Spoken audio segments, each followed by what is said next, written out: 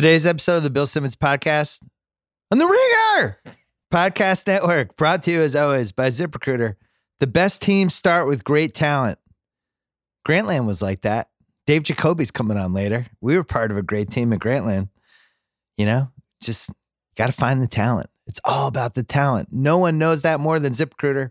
They deliver qualified candidates fast. So effective, 80% of employers who post on ZipRecruiter get a quality candidate through the site in just one day. My listeners can try it for free.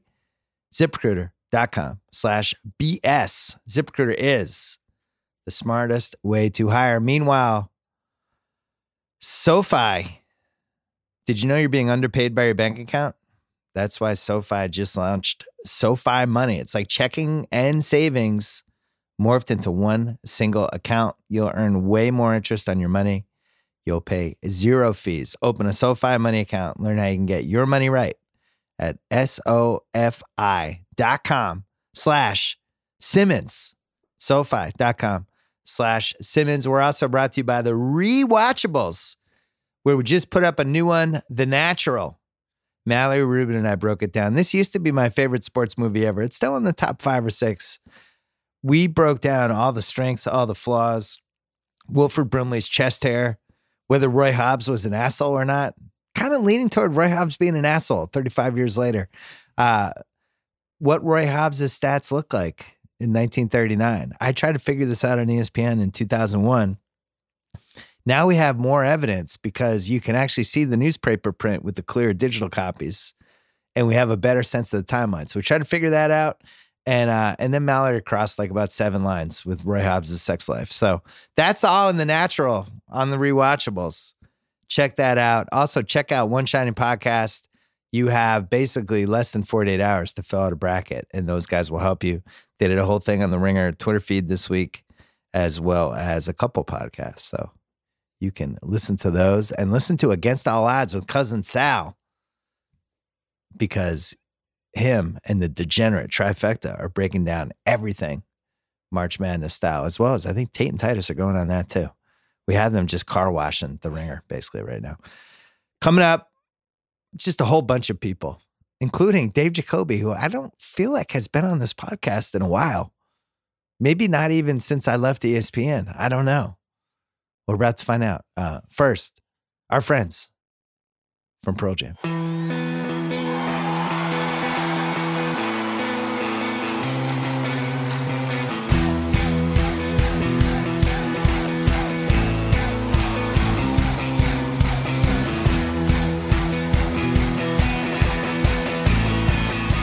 All right, Kevin Clark is here. We haven't hit the Insane Giants month, and I wanted to grab you while I saw you in the office. I got excited. I was like, hey, that's Kevin Clark, the Ringer Zone. The Giants lost their minds. I'd be going crazy if I was a Giants fan. I don't understand really anything they're doing, and they seem like they have become the NFL's official laughingstock. Am I missing something?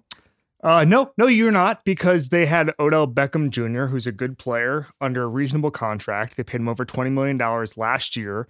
He played 12 games. Then you trade him. Yeah. You trade Olivier Vernon, you get a pretty good lineman in return. I think that's fine. But then signing Golden Tate, they're not tanking. They're not like the Dolphins. The Dolphins just signed Ryan Fitzpatrick. The tank is on in Miami. Yeah. The Giants are just sort of... They've lost their minds. I don't even, there's not an adjective to describe what's happening to the Giants. Dave Gettleman, it's a heat check performance from Dave Gettleman. Really since last year. He comes out yesterday and says, well, it's football. It wasn't culture. It wasn't locker room. It's all football reasons, which makes no sense. No sense. There is not an anecdote you can leak to me about Odell Beckham that would justify the trade. Yeah. And by the way, there's been none.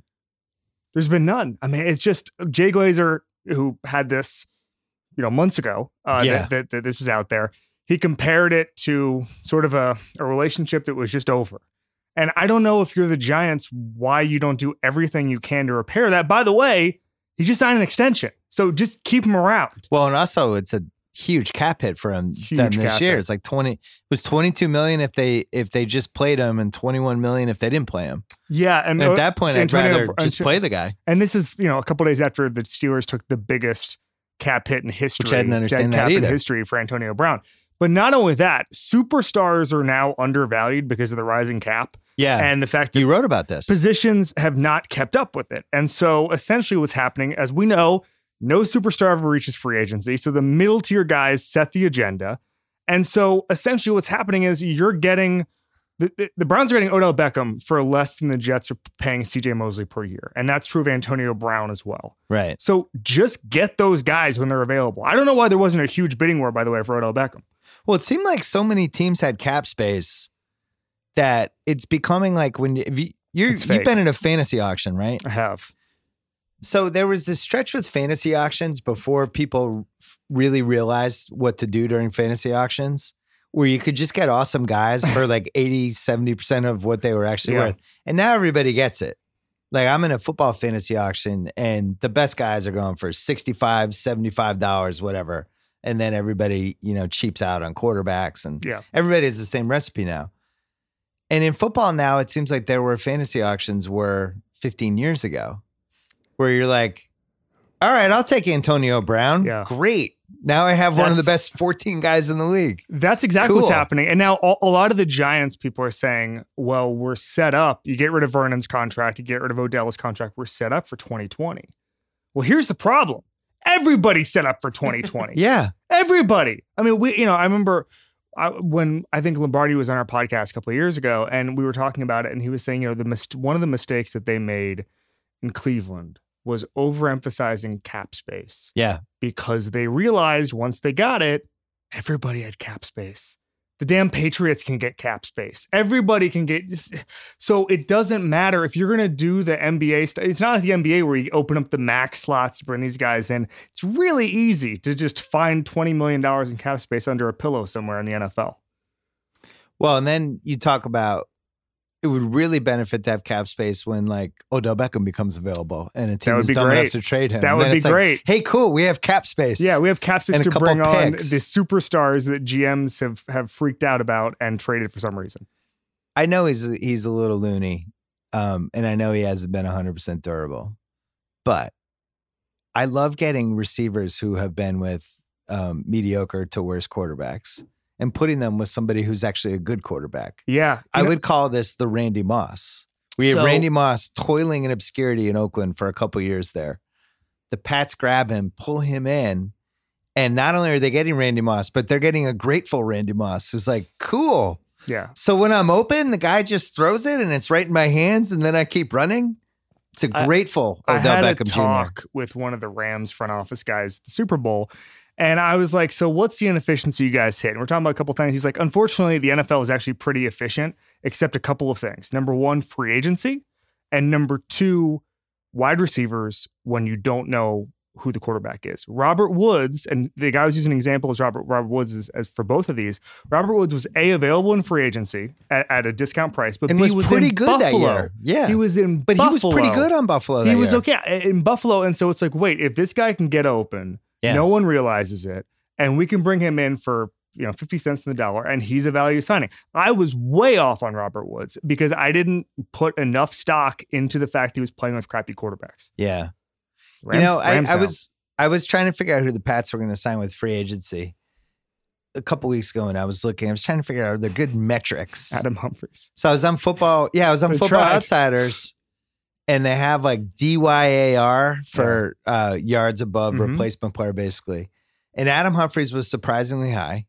I'm not sure he's very good, but I was just surprised where he was positioned. He's rich. And Golden Tate was last out of all the guys who qualified. And I'm thinking like, that's weird because I really wanted the Pats to sign Golden Tate. Yeah. That you could say he got traded during the season. That's weird.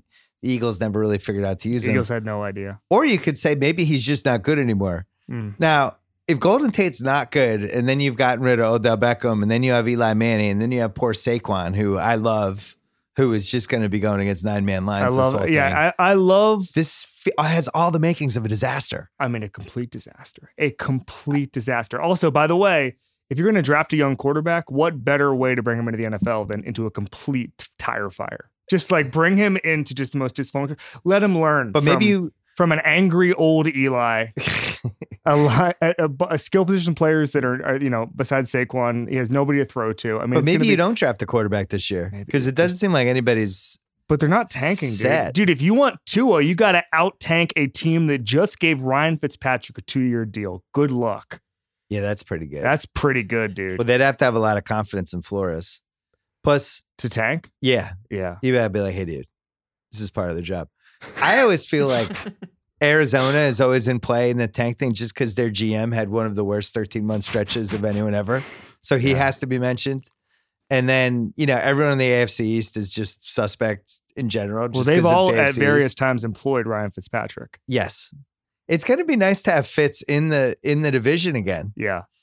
It's Kyle, you're glad to see him twice a year. I missed him. He'll throw us some picks. Oh, definitely. It'll be great. I do worry that he's going to win too many games to tank for the Dolphins. If the plan is to tank, I feel like Fitz gets you just a quiet 4 wins a year. I think Ryan Fitzpatrick is Chinese food. It's good for about 3 hours. Yeah. But it's like if you overorder and like, I'll have it 2 days from now. You're gonna see the sweet and sour shrimp in there 2 days later, and you're just gonna be like, eh. And that's how I feel about Ryan Fitzpatrick. It's a great idea for like a week. He's made $60 million in the NFL. And it's really fun, and you're like, oh, Fitzmagic. Yeah. And then he has the 4 interception game. We're like, yeah, that's why he's been on 8 teams. I can't believe. So let's go backwards. Yeah. All the Giants have to do is give the tender to Landon Collins, and he costs $11 million. The free agent, the franchise, yeah, franchise tag. Yeah. Keep Odell because you're getting crushed by him on the cap anyway, right? And you have him under a fairly manageable deal that you already paid up the upfront money to. They make the trade. They get first and a second. And they get Peppers back because he can play the Collins position. Right. Who they just let go. Right. They could have kept for $11 million. They filled the need that they created for no reason. Who then goes and signs for like double that. I don't even know what it averaged out to a year, but Washington gives him some crazy number. Right. So that happens. They somehow that actually ended up tying up Washingtonon's cap is actually. I guess maybe that was a stealth positive out of this. They don't do anything about Eli. Right. No, everyone thinks they paid him his bonus. Everyone thinks Eli's done at this point. There's who is in the Eli's not done yet camp? Dave Gettleman, and maybe Archie Manning. A couple of the Maras, maybe. I find all this astonishing. I can't believe in 2019, with all the intelligence we have, that a team can be this poorly run.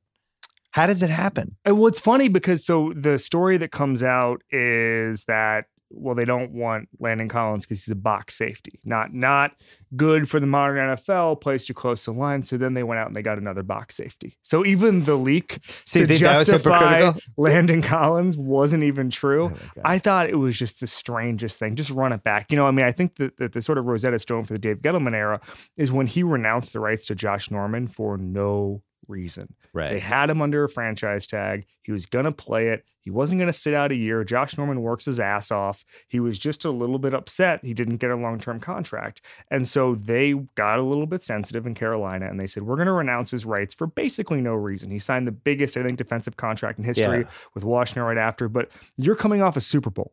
You've got Cam again. Cam is peaking. You have a lot of talent there, okay? Ron Rivera is a good coach. Hey, why are you messing with this? Why are you renouncing the rights to your third best player?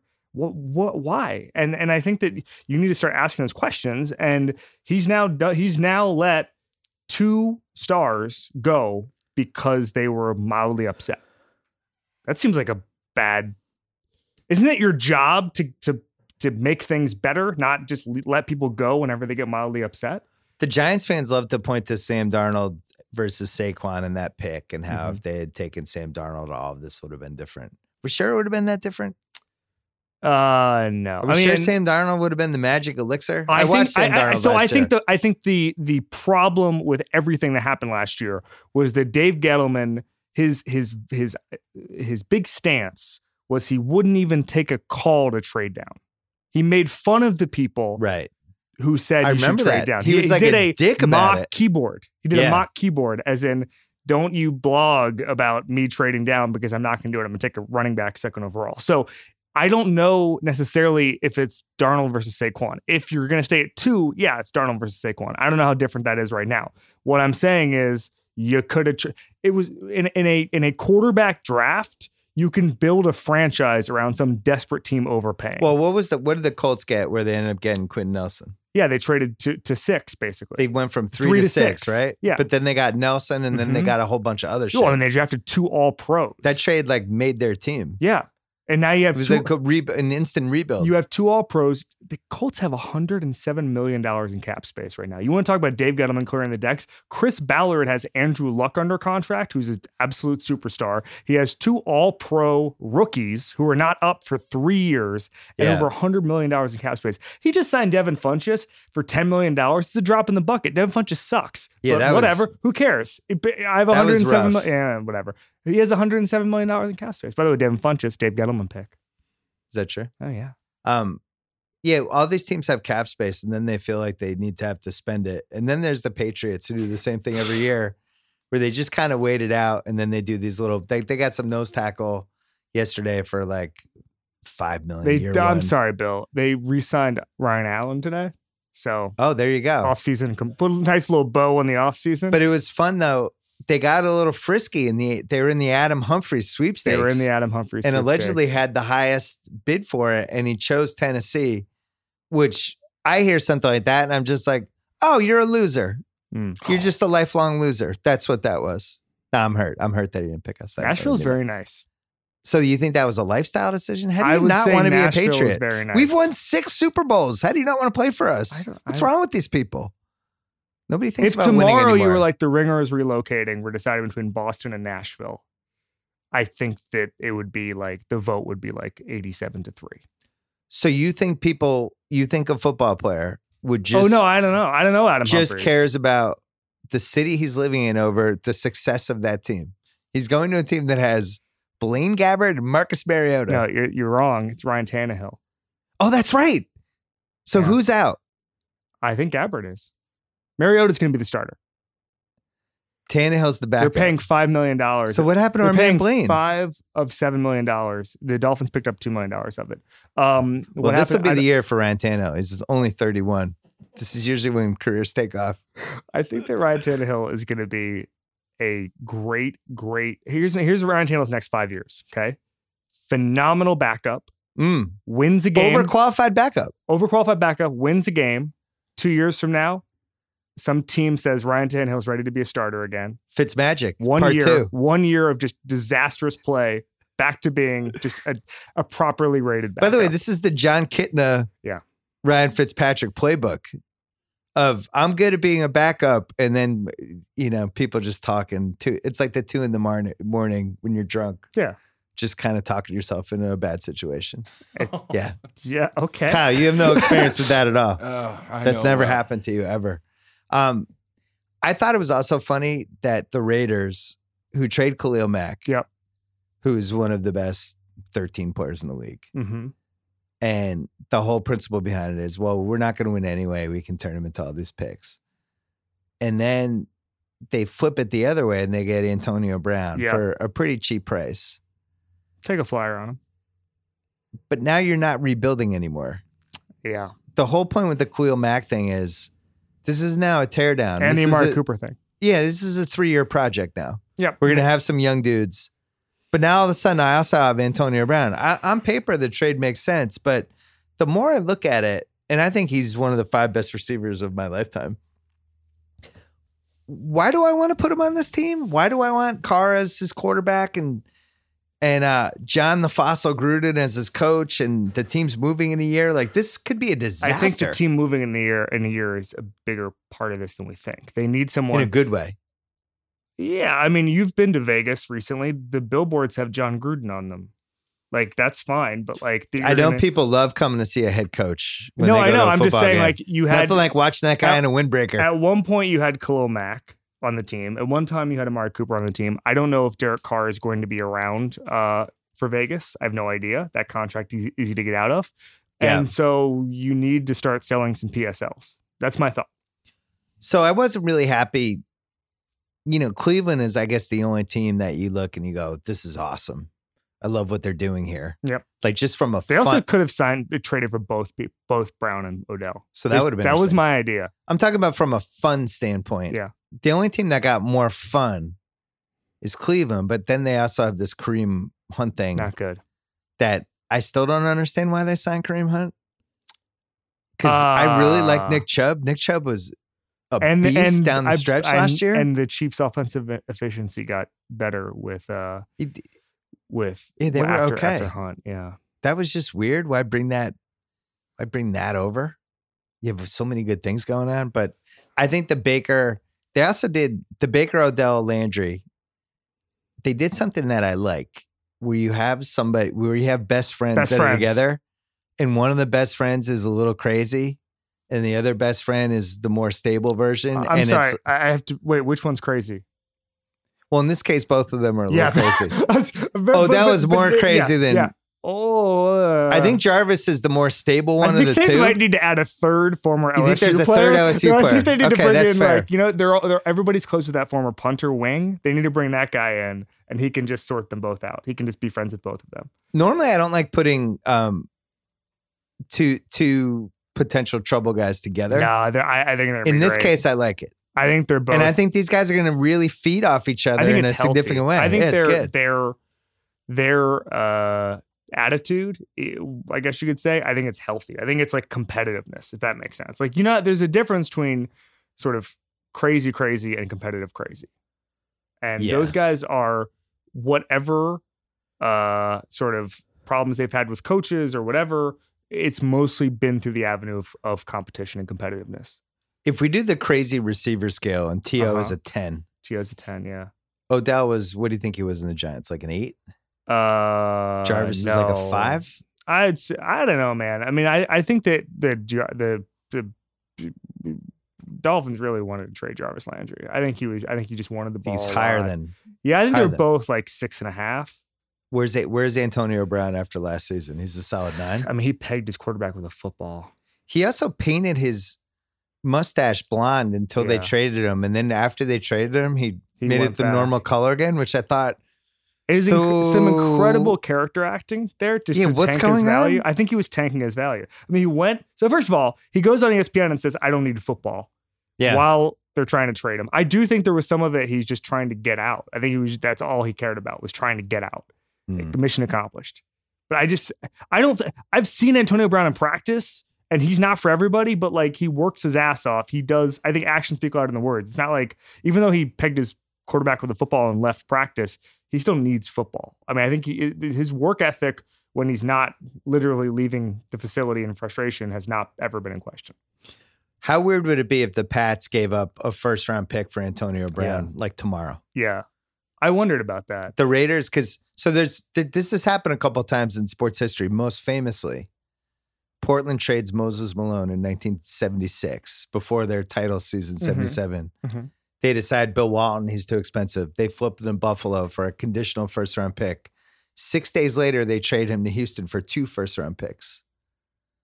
Perfect. So why couldn't that happen here? Because I don't know if you noticed this. Piazza, Florida Marlin is a bit like that as well. The Pats need a receiver. I don't know if you've noticed this. I have noticed this, yeah. Chris Hogan, they've obviously decided he's taking meetings or something, yeah. I mean, he was really bad last year. Then they signed a whole bunch of people that I've never really heard of. I've heard of the names, but certainly not anyone who started for a fantasy team in their life. Right. And they have all these picks, and they don't have the roster spots for 12 picks.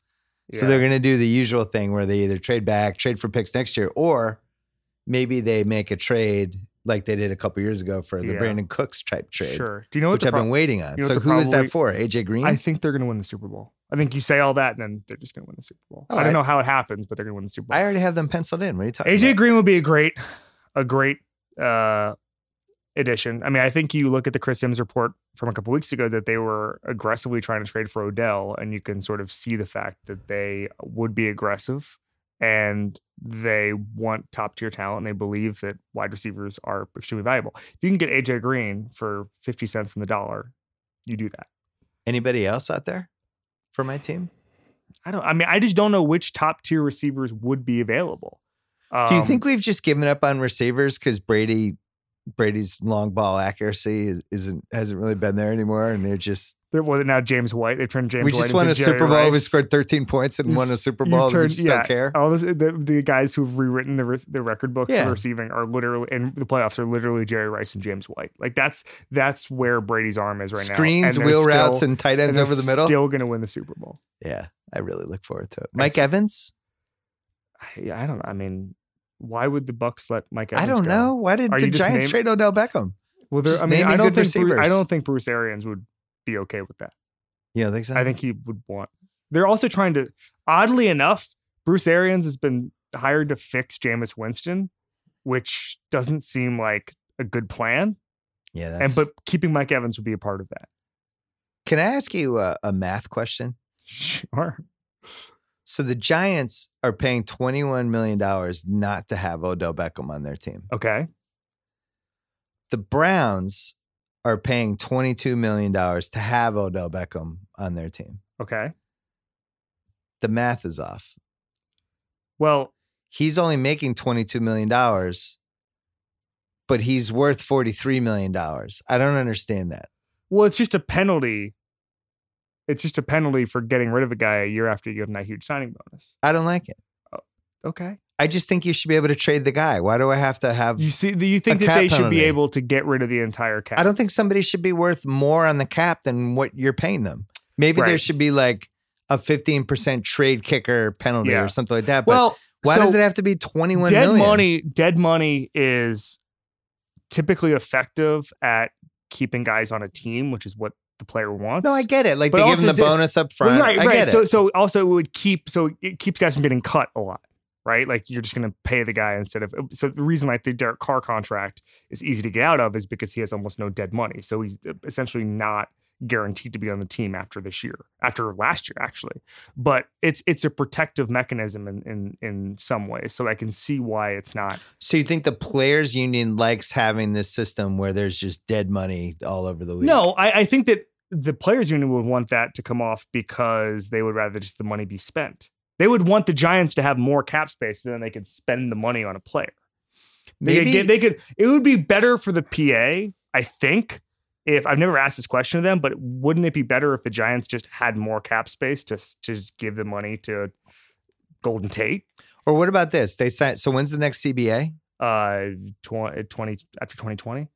Each team gets an amnesty over the course of the next 7 years. And at any point, you could just wipe off the dead cap of whoever. Well, except that it's just so temporary. It's not like when you stretch a contract or whatever, like in the NBA. It's you can usually get out of contracts. You can usually get out of contracts. Who's the Joakim Noah of the NBA or the NFL? I don't know. The guy usually just gets waived. Yeah, he just gets waived after 2 years. And then it doesn't matter. Dead cap forever. I don't know. I mean, I'll tell you who it is. Todd Gurley. I'm just gonna prove to me I'm wrong. Was Kyle's mic on for that? Whoa, because that was amazing. Are we sure Todd Gurley's gonna play football at a high level ever again? I don't mean to be glib. I'm honestly asking. The guy. Well, he's a running back. The guy is a running back who, as the season went along, couldn't be productive anymore. And in the Super Bowl, they played C.J. Anderson over him. And then they were extremely cagey about the injury for 2 months. Beyond cagey, we still don't know what the injury was. What happened? Rumors. Everyone says arthritis, condition. right? Yeah, everyone says he's got a condition. That's the word. Well, that's dangerous. That's not good. I mean, this is like why windows with sports are so crazy. Because you think like the Rams, team of the decade. And now it's like, I have no idea. And now they have Blake Bortles. Yeah, then Blake Bortles. They have the best coach in football. They went from having the best offensive talent in football, and then a month later, no one knows if Todd Gurley's ever going to be good again, and their roster includes Blake Bortles. That's a life. And they went all in on the cap too.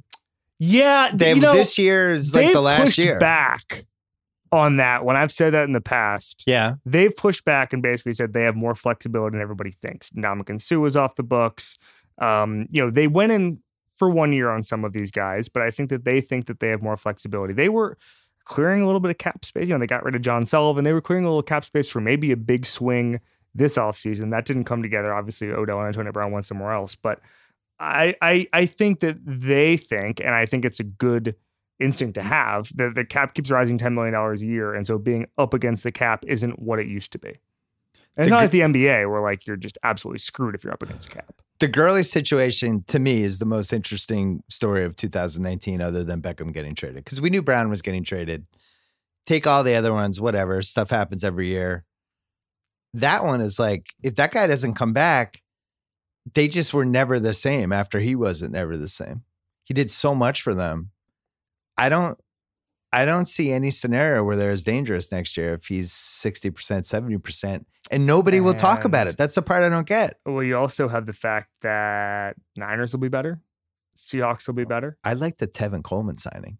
Yeah, and then McKinnon. What was that, 2 years, $10 million? McKinnon's coming back. That was a steal. McKinnon's coming back. So 49ers will be better. Seahawks, I think, are really good. This is not going to be... And the Niners have George Kittle, the best player in football. They do have George Kittle, the best player in football. Jimmy Garoppolo will be healthy. They're no longer paying him $41 million in cash like last year. Kyle, when do you buy a Niners jersey just to support?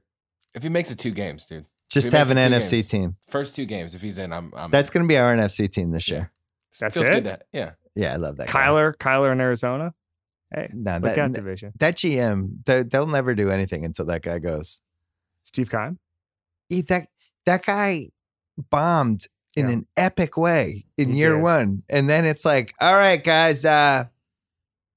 So reset button? Cool. Well, no.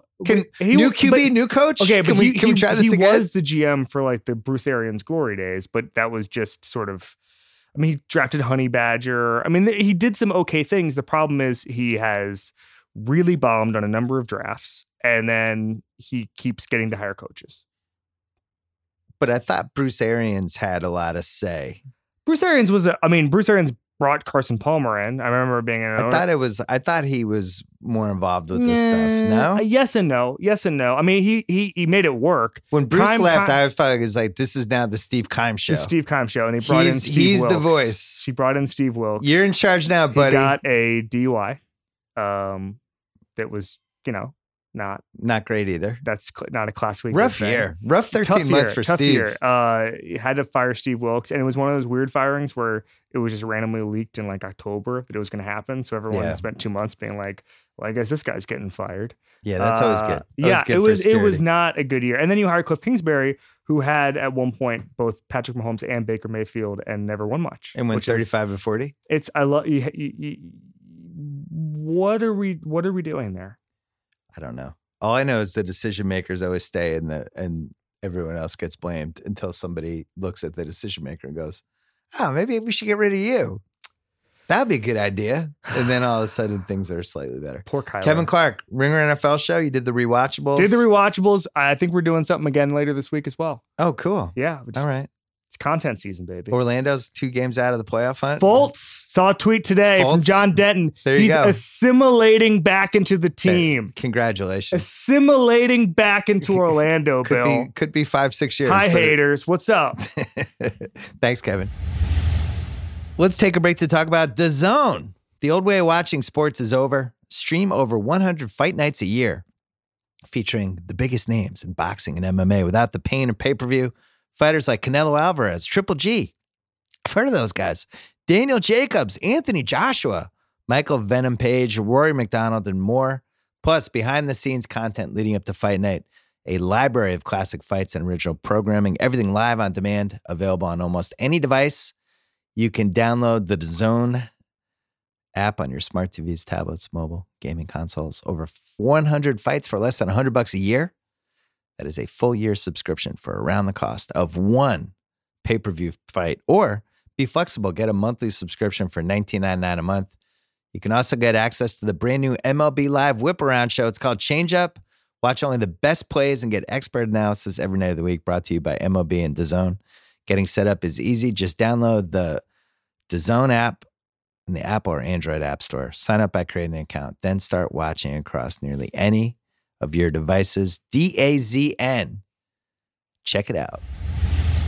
All right, on the line right now, my old Grantland teammate, my buddy, a guy I've spent a lot of time with over the years, a guy that the last time I saw in person, I stormed out of a bar because he cheated in Golden Tee, and somebody who got me in trouble when I went on Jalen and Jacoby right before the NBA season and predicted the Celtics would win 67 games. He didn't try to talk me out of it.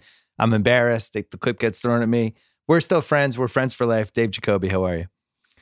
I'm great. So glad to be back. Yeah, it's been a while. The czar. Are you still the czar of reality TV or not really? Did you abdicate it? I have not done anything officially in terms of paperwork, and I don't really feel like I've been replaced. And if I were to be replaced, it would be by Julia Littman, and we're basically family, so it's all good. Yeah, I don't. Yeah, she's the queen of reality TV, so maybe there's room for both of you. In my memory of all the podcasts I've done, I've been doing these since 2007. One of the 10 greatest I've ever done was after the first episode of Jersey Shore, when you and I came on the next day and we broke it down the same way somebody would break down the JFK assassination tape or whatever happened to Flight 370 in Malaysia, all that stuff. I still have fond memories of that, Jacobs. I don't feel like we're ever going to have a reality show like that again that has the impact that specific show had. That wasn't just one of my favorite sort of like media appearances. That was my favorite just interhuman conversations of my whole entire life, because we were just so excited about it. People forget because we're so like removed from it. Yeah. Just how Jersey Shore captured the world. Yeah. Well, and we had, what was it? True Life? We saw one of who did we see on True Life that got us excited? It was a True Life like Summer House at the Shore, but it wasn't the cast. You know what I mean? And it was like a little teaser into the culture, into that like subculture lifestyle. But until we actually saw the first episode of Jersey Shore, and you forget the first episode, like remember Snooki was ostracized from the house? Yeah. Just calling the situation The Situation was just like a revelation. Like there's like a human being that calls himself The Situation. Now it's just like so common. It's like, oh, whatever. Yeah, The Situation, of course. Mike Tarantino. Yeah, I remember going to do like PTI or something in Washington after that show had been on for a year, and actually like trying to figure out where we were going to watch the show that night, which is really embarrassing to reveal now, but it really for about a year and a half there had significant cultural impact. And now people think Vanderpump Rules is now kind of the GOAT of the shows right now. Do you agree with that assessment? No, I think Bachelor would probably be the biggest reality show right now. It's one of those big network shows. I think that the Bravo subgenres are still a step below in terms of audience and sort of like zeitgeistiness. But do you think there's nothing better? I remember we went to All-Star Weekend in New Orleans, I believe, which is we won't have to tell those stories. But I remember Vinny from Jersey Shore was there, and they were treating him like 2 Chainz would be treated today. He was like front row everywhere. It was just like full treatment. Players coming over to shake his hand and introduce themselves. It was just like Vinny from Jersey Shore. Yeah, well, I think Vanderpump, maybe it's not the most watched reality show, but it's the most like respected for what it does for the genre, right? Or am I wrong? Absolutely. Yeah. I mean, in my mind, I pray to the Vanderpump Temple twice a week. Yeah. I watched last night's episode. I plan on watching. I watch each episode twice because of the nuance. And sometimes if I've already seen it, I turn it on just to have it on in the background while I go around the house and do things, just because I like being around those people. I love Vanderpump. So after I did the 67 win team thing on Jalen and Jacoby, we did a gimmick. We brought it back. It was an old Grantland basketball. We initially did that with me and Jalen, the summer preview, and then we did it again on the Grantland show. Bad News Bill, where we dressed like doctors and I delivered bad news. And one of the things I did on Jalen or Jacoby was I delivered bad news. You were so much more committed to the character than Jalen was, which was one of my favorite parts of it. He wasn't really committed to any characters. He just wanted the bat. That was it. But I had bad news for the Eastern Conference that the Celtics were going to run away with it and go 67-15. And it's one of like the 8 biggest regrets of my life, Jacobs. Well, at the time, it made a lot of sense. Thanks. It really did. If you look at the previous Celtics performance, you've got Brad Stevens. If anyone can weave in Kyrie Irving and Gordon Hayward, those 2 all-star top performers, anyone can just take care of the chemistry issues and the on-court stuff. It's Brad Stevens. We all believe in President Brad Stevens. At the time, it made total sense. I almost felt like it was an inevitable finals, the same way the last 4 years have been, or the last 3 years have been between the Cavs and the Warriors. Yeah. No, it's going to be Celtics Warriors. Of course it is.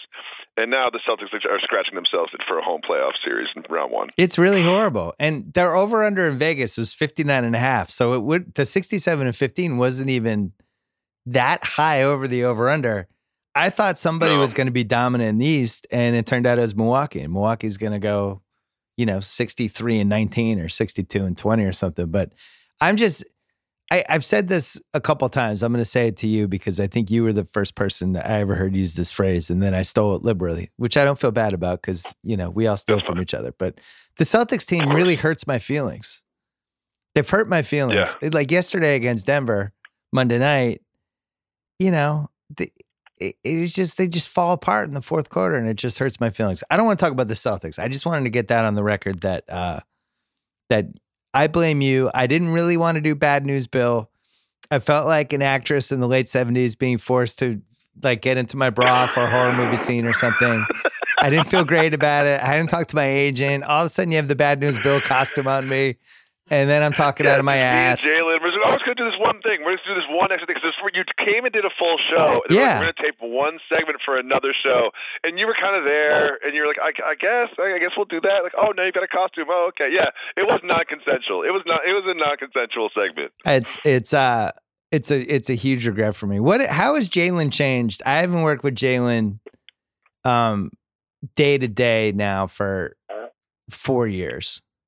And I've he's obviously been on this podcast a few times. I've talked about his quirks from time to time, his ability to fall asleep on an airplane as soon as he sits down, his weird eating habits, his ability to talk to pedestrians who come up to him and be totally gracious while never stopping his walk. He just constant motion, all the quirks. Does he have any new quirks from the last 3 to 4 years? You know what? And this is like both a positive and a negative. He's just become such a better person, and I could attribute a lot of this to Molly. Yeah, he settled down. You know what I mean by also a negative. It's like he's just calmer. You know what I mean? Like, where he is all the time. Yeah. He works 7 days a week. He's got a very structured lifestyle. He's on the air every morning at 8 a.m. So it's cut down, if not completely eliminated, any sort of nighttime activity outside of sitting in his basement and watching NBA games. Right. He's just really just a much better person. And he literally works 6 days a week and probably travels on the 7th. So it's he's just very structured life here. And he lives kind of outside the city. I won't say where, but he's got a driveway and a lawn. Oh my God. He's definitely settled. Let's just say that. He's a much more settled person. But you miss the old Jalen. Yeah, I'd say 5 years ago, if I told my wife I'm going to go to dinner with Jalen, she would be like, "Oh, okay, you'll probably be home at 2 a.m. and and just sort of make a mess and fall over yourself, and then you'd be nothing the next day." And now if I'm like, "Hey, I'm going to dinner with Jalen," she's like, "Cool, I'll see you at 8 o'clock." Wow. Yeah. Things have changed. Has he gotten more old man on the couchy with stuff? With the too many, these teams are shooting too many threes, any of that stuff? Oh, no, not that. Yeah. No.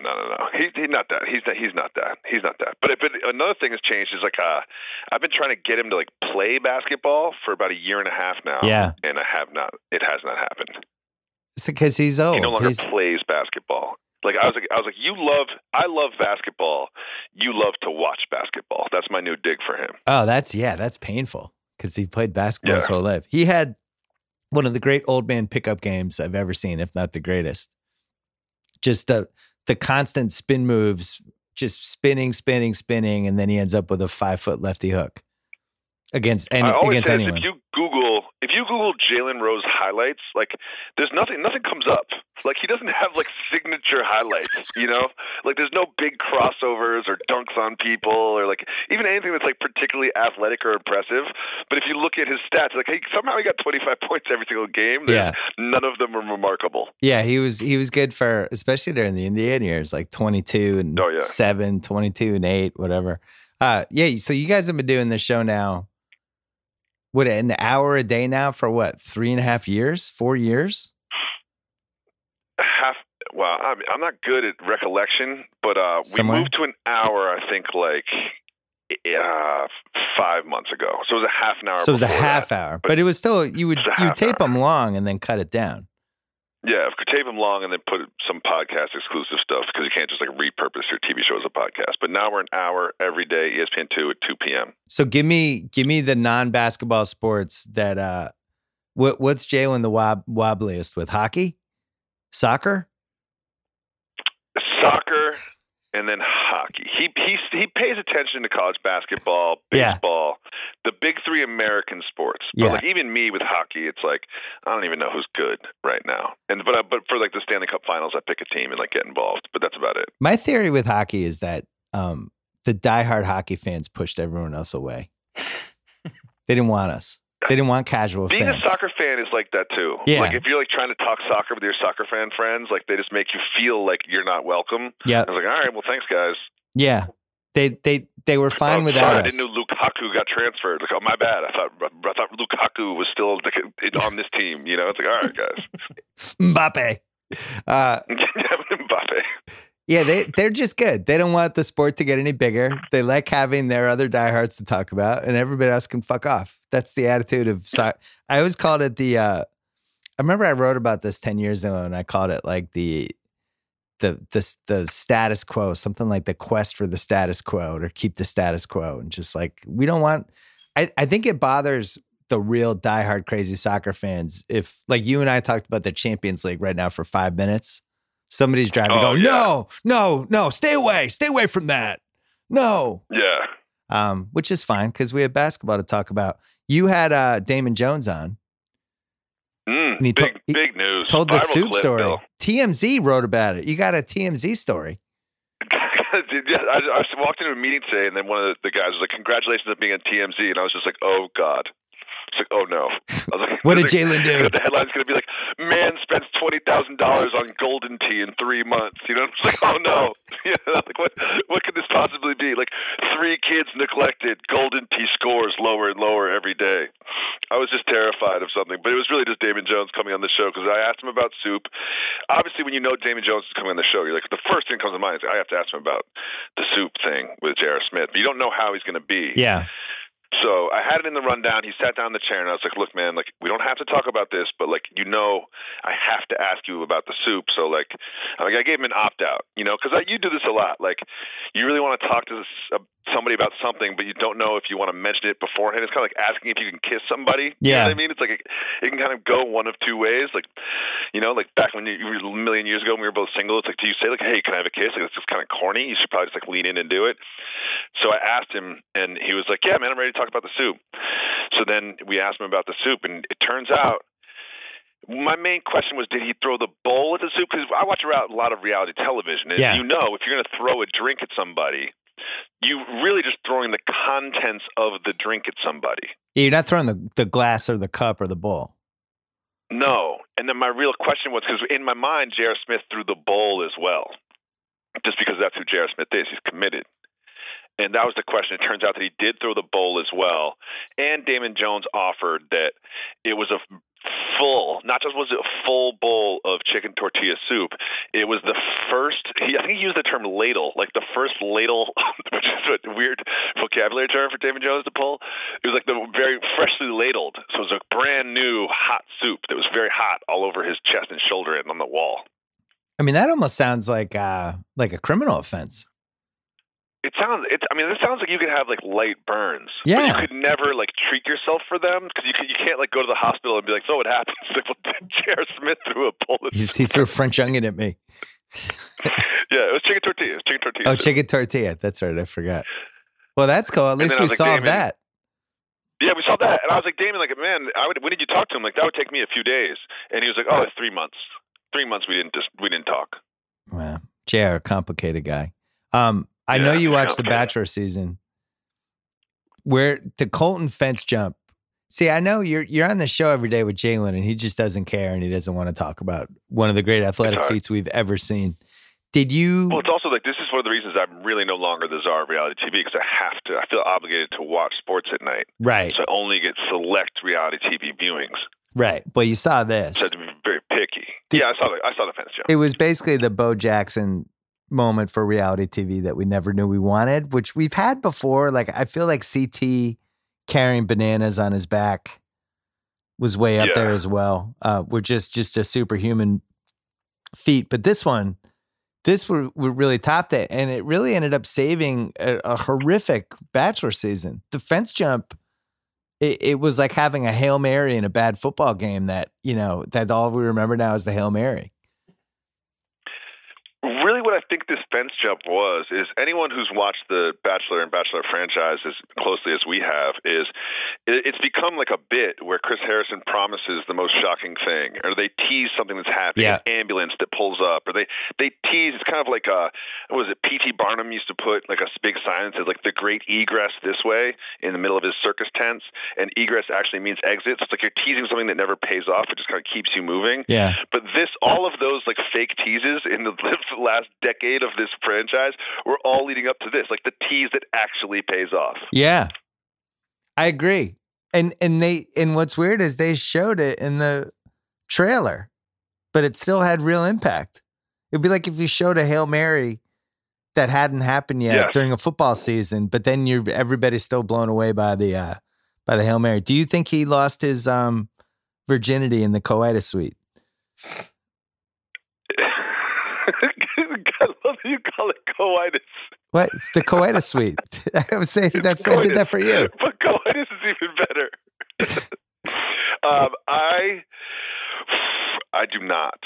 I'm still sort of like a virginity truther with Colton. Like I'm still just like, he probably did at some point, It's a weird thing to hold off on, especially as a football player. When you've had a handsome football player who's had loads of opportunities, it's just a weird thing to have intense focus toward preserving. To be like one of the top 4 college football players for 4 years on campus, it would be hard not to coitus, as you would say. Coitus is your word. I'm just using your word. Yeah, it's coitus is how you say it, though, Bill. Coitus. Yeah, but coitus is funny. Coitus is what you get after you sleep with somebody in the jacuzzi on top of the roof of the Jersey Shore house. That's coitus. Coitus is the word. Coitus is much funnier. It is. It sounds gross. Like I tested positive for coitus. It's like, oh no, I'm going to put a hazmat suit on.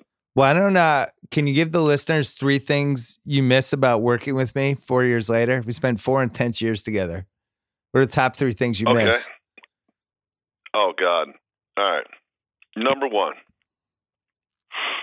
Bill's weird salad orders.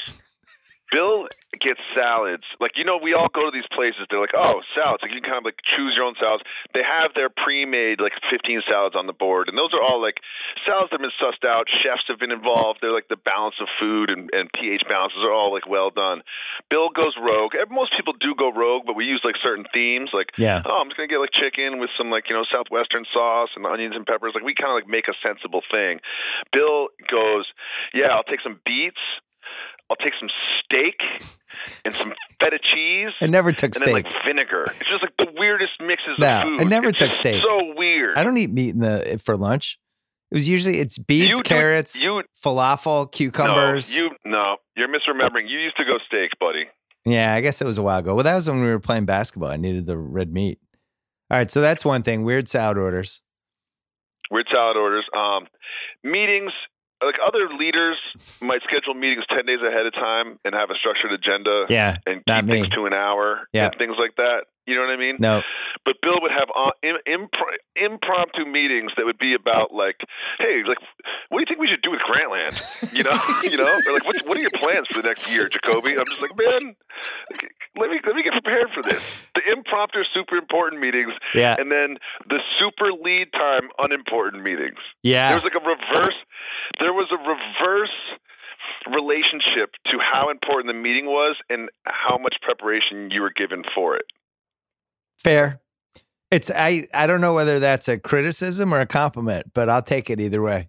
I think it's true. And then I have to do like one like actual nice one, even though it's like against my personality. No, and that's what my heart not wants to do. Yeah, that's not. I know. But the people, you were you're just such a good professional general manager. Just bringing, it wasn't even just the time spending with you. It's just the people that you would bring around me. Like you have to remember, when I was hired at Grantland, you were the only person I knew. Yeah. And now I've got, dozens of friends for life because the group that we had together was so good. I appreciate that. Well, we have a really important topic. I'll give you my quick things that I miss working with you. You're the only person I know who loves soup more than I do. Oh, I had a great vegetable minestrone today by Chloe. Oh, so good. Oh, You are one of the few people I know who really appreciates when somebody is great at a relatively mundane job. Whether it's somebody that we're playing pickup basketball with or somebody who's a clerk at, well, not a clerk, a cashier at, what was that place you took me to? The greatest cashier of all time? the Michael Jordan of cashiers. It's called Flavors, but there's multiple locations. Yeah. So if someone in Manhattan would trying to find this goddess of cashierdom, they would not be able to locate her. Well, you told me we went to this place and you were like, I've been fascinated by this person for years. They're the best I've ever seen at what they do.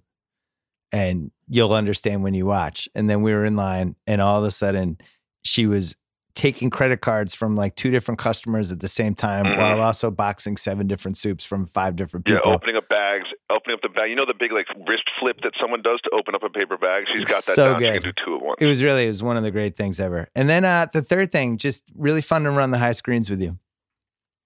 Yeah. Back in the day. Although I'm playing retired. hoops with you. So I have to replace that to the fourth thing. You're the only person that I had in my life who could stay up as late as I wanted to play blackjack. Everyone else quits on me around 4:00. No way. Yeah. That was it. It was just 2 of us. At blackjack, like, you know, the thing is, like, if you like really care about blackjack, they're like, here's the thing: if you're winning, leave. Like, one way to lose money is to play blackjack for like 10 hours. The odds are straight. against I'm like, cool. Get it. I totally get it. I understand. Get it. Got it. All right. That's how I play blackjack, though. And if that's gonna hurt my earnings, that's fine with me. But that's my technique: stay for 10 hours. You're like, I'd rather play until when somebody looks into my eyes, there's nothing there. Yes. It's just an abyss. That is my. I want to play blackjack to the point where I have to cancel plans for the next 48 hours because I'm not the same. All right, we're going to take a quick break, then I have a very important question for you. Let's take a break, talk about Yahoo's sports. There are a few heartbreaks, a few surprises, and now it's time for the madness. If you haven't done so already, head to Yahoo Sports, fill out a free bracket before games tip off tomorrow. This year, America's Best Bracket is worth $1 million. That's America's best bracket, not America's most perfect bracket. You just need to have the best one. That's a free contest for a chance to win $1 million. Only at Yahoo Sports. There's no wrong way to fill one out except for not filling one out at all. Download the Yahoo Sports Fantasy app. Complete yours today or get picking at yahoo.com/best bracket. The tournament tips tomorrow. So it's not too late. And check out Against All Odds with Cousin Sal because they're doing their big March Madness show this week. And also check out One Shining Podcast with Titus and Tate. They've been breaking down the brackets and doing a whole bunch of stuff for us all week. So there you go. All right, here's why I had you on after 25 minutes of foreplay. It struck me recently as I watched LeBron's bizarre 2019 season and the fall of somebody that is in the conversation for the GOAT. I'm still not ready to put him ahead of Michael Jordan, but just the abruptness of it and how he looks the same, but something has clearly changed. Opponents are less afraid of him. It really does feel like the beginning of the end. We got to assess this all on a big picture thing. Look backwards, remember the great moments, the career arc. Mm-hmm. And it struck me that I've been going through this with another great athlete, another GOAT candidate that I've spent a lot of time thinking about, the one, the only Johnny Bananas. And so I started thinking about the parallels between LeBron and Johnny Bananas. Now, Johnny Bananas has won 6 challenges, right? LeBron has only won 3 titles, but LeBron, if you count the MVPs, it's right around the same level of all the finals trips. It's right around the same level of excellence. They're equally decorated. Equally decorated.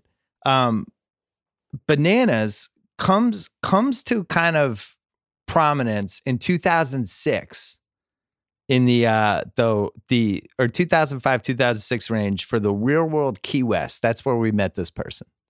And then goes into the challenge the next year, makes the final of Inferno 3 that went from April 10, 2007 through July 10, 2007. Who else made the finals during that stretch, Jacoby, for the first time?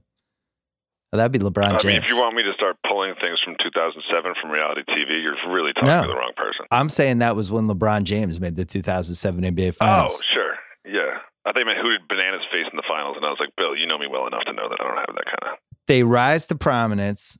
He wins. He ends up winning 2 things later, ends up winning 6, makes 2 more finals.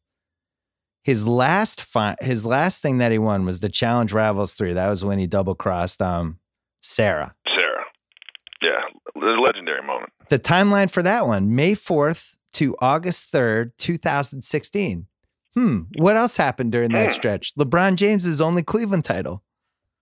Came back from 3-1. It was his only title, but it was also sort of his most notorious title. Most famous title. Solidified his legacy and personality, much like the Cleveland title did for LeBron. Most famous title. Johnny Bananas has not won since. LeBron has not won since. And all of this leads to this season where Bananas has an embarrassing performance in War of the Worlds. Everyone's targeting him right away. For the first time, he's really hearing barbs constantly about his age. It's time for him to go. It's a new generation in town. His old rival, Wes, comes in and just turns the tables on him and basically gets him kicked out of the house. He's gone in 3 episodes. LeBron isn't going to make the playoffs. I don't know who's LeBron's version of Wes. Well, and you did tease this topic for my appearance, and that was one of the questions I had. There is no West for LeBron. It's not Durant? There just isn't. It's not Durant, because Durant's sort of like from a little bit different generation. Yeah. But it could be it's currently Durant, because West did use other people, other stars, to group up against Bananas singularly. Well, the other thing, there are some parallels there, but sort of like that's for this season, right? But in terms of like the breadth of the career, there is no sort of like apples to apples who is West. But like there's one thing that I've noticed they've really kind of like paired these two and where they are in their current careers is about 2 years ago after their big championships, they kind of both like saw this coming and started like proclaiming themselves as the GOAT. You know, like. Self-promotion. Like Bananas has done this. Like, there's a thing when you're at the peak of your powers, you're not looking back at your career in perspective and sort of cementing your legacy verbally. You know, and like LeBron has started to do that too. Like LeBron has basically said, "I'm the greatest of all time." Remember, he did that interview with like all of his friends, like Mav and everybody. And he was like, "That title in Cleveland, that's the one right there that made me the greatest of all time." Which is like just said it out loud. And Bananas will say it to anybody who will listen that he's the greatest of all time. And once you start doing that, you kind of know that.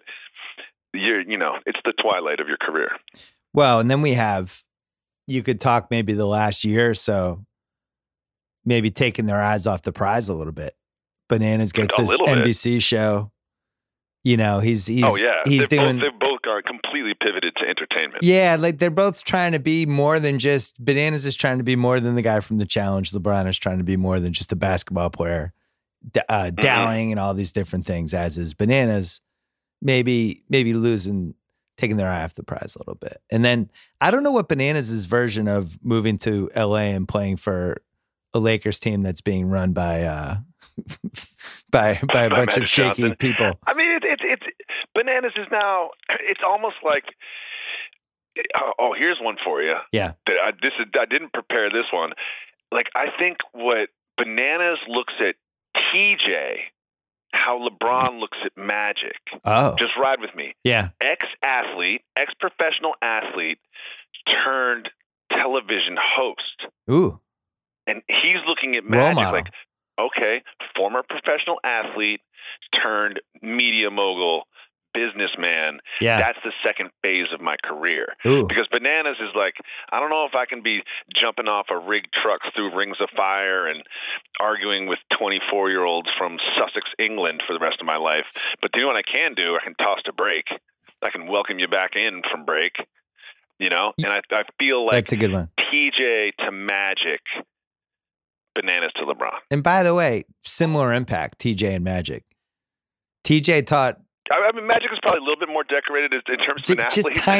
Tiny bit. Tiny bit. A little bit more, yeah. Just a tiny bit. I mean, but you can make an argument either way, but like we can agree that Magic is probably a more celebrated professional athlete than TJ Lavin. and just slightly more famous. But TJ, without TJ, we would not have 2 generations of people that would know it's not okay to quit. Yeah. I don't think Magic. I mean, he's really kept it alive. Yeah, from TJ, I learned never quit, never quit. The other thing that LeBron and Bananas had to deal with, LeBron had to deal with this influx of foreign players, right? This new generation of people that are taking the game to a different level, and all these new innovations and all these 3-point shots, and now a perimeter player like James Harden or Steph Curry can dominate a basketball game without overpowering it like somebody like LeBron does. Bananas has to deal with the influx of the Brits, which has been the way the challenge has really reinvented himself. They were like, basically, we've run out of the types of people who can be both competitive, super confrontational, ready to party all the time, and ready to have sex with anybody. They'd almost like tapped out that pool, and they looked around and they said, what if we went to the UK? And now they're just importing these people left and right, and it's a farm system that has reinvigorated the show, Jacobs. I think another parallel to that point would be they've both seen multiple eras of their sport, and they were built for both of them. Yeah. And let me explain. Like, you remember the early challenge days, like it was just like goofy. You know what I mean? Let's get a block of ice out there, put everybody in bikinis, and have them dry hump the thing until it melts, and you get a little prize in the middle. Like, and now it's essentially like, you know, it really is like a real sport that you have to train for 3 months for and like show up in shape. You know what I mean? And I think that would be like the sort of like pace and space 3-point Warriors era that LeBron has adjusted his game to be in, and Johnny has adjusted his game for both as well. But now it's gotten to the point where they're both kind of looking at what the future is and realizing they're not a part of it. So who has a better chance of resurrecting this, Bananas or LeBron? I think this is a great question. Well, to go back a little bit, and I'm going to full circle this, is some of Bananas' championships he won with teams like Kenny, Evelyn, Derek, and like these sort of like alliances. And that was kind of like the Heat era for LeBron.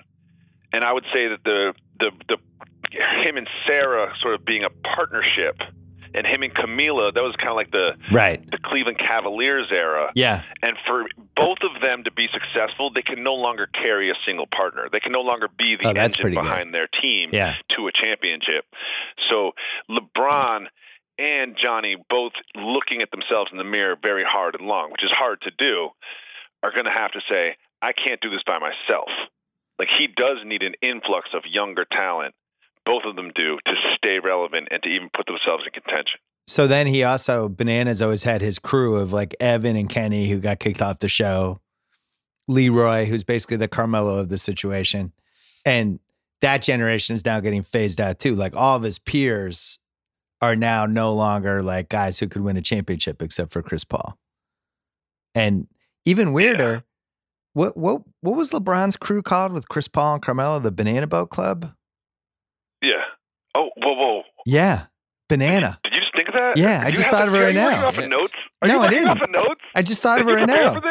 Banana's in there. Did you just think of that? There's links left and right. You're brilliant. Two of the greats. And then the other thing with LeBron, even though Bananas is the GOAT, I still feel like CT on his best day is the greatest thing I've ever seen.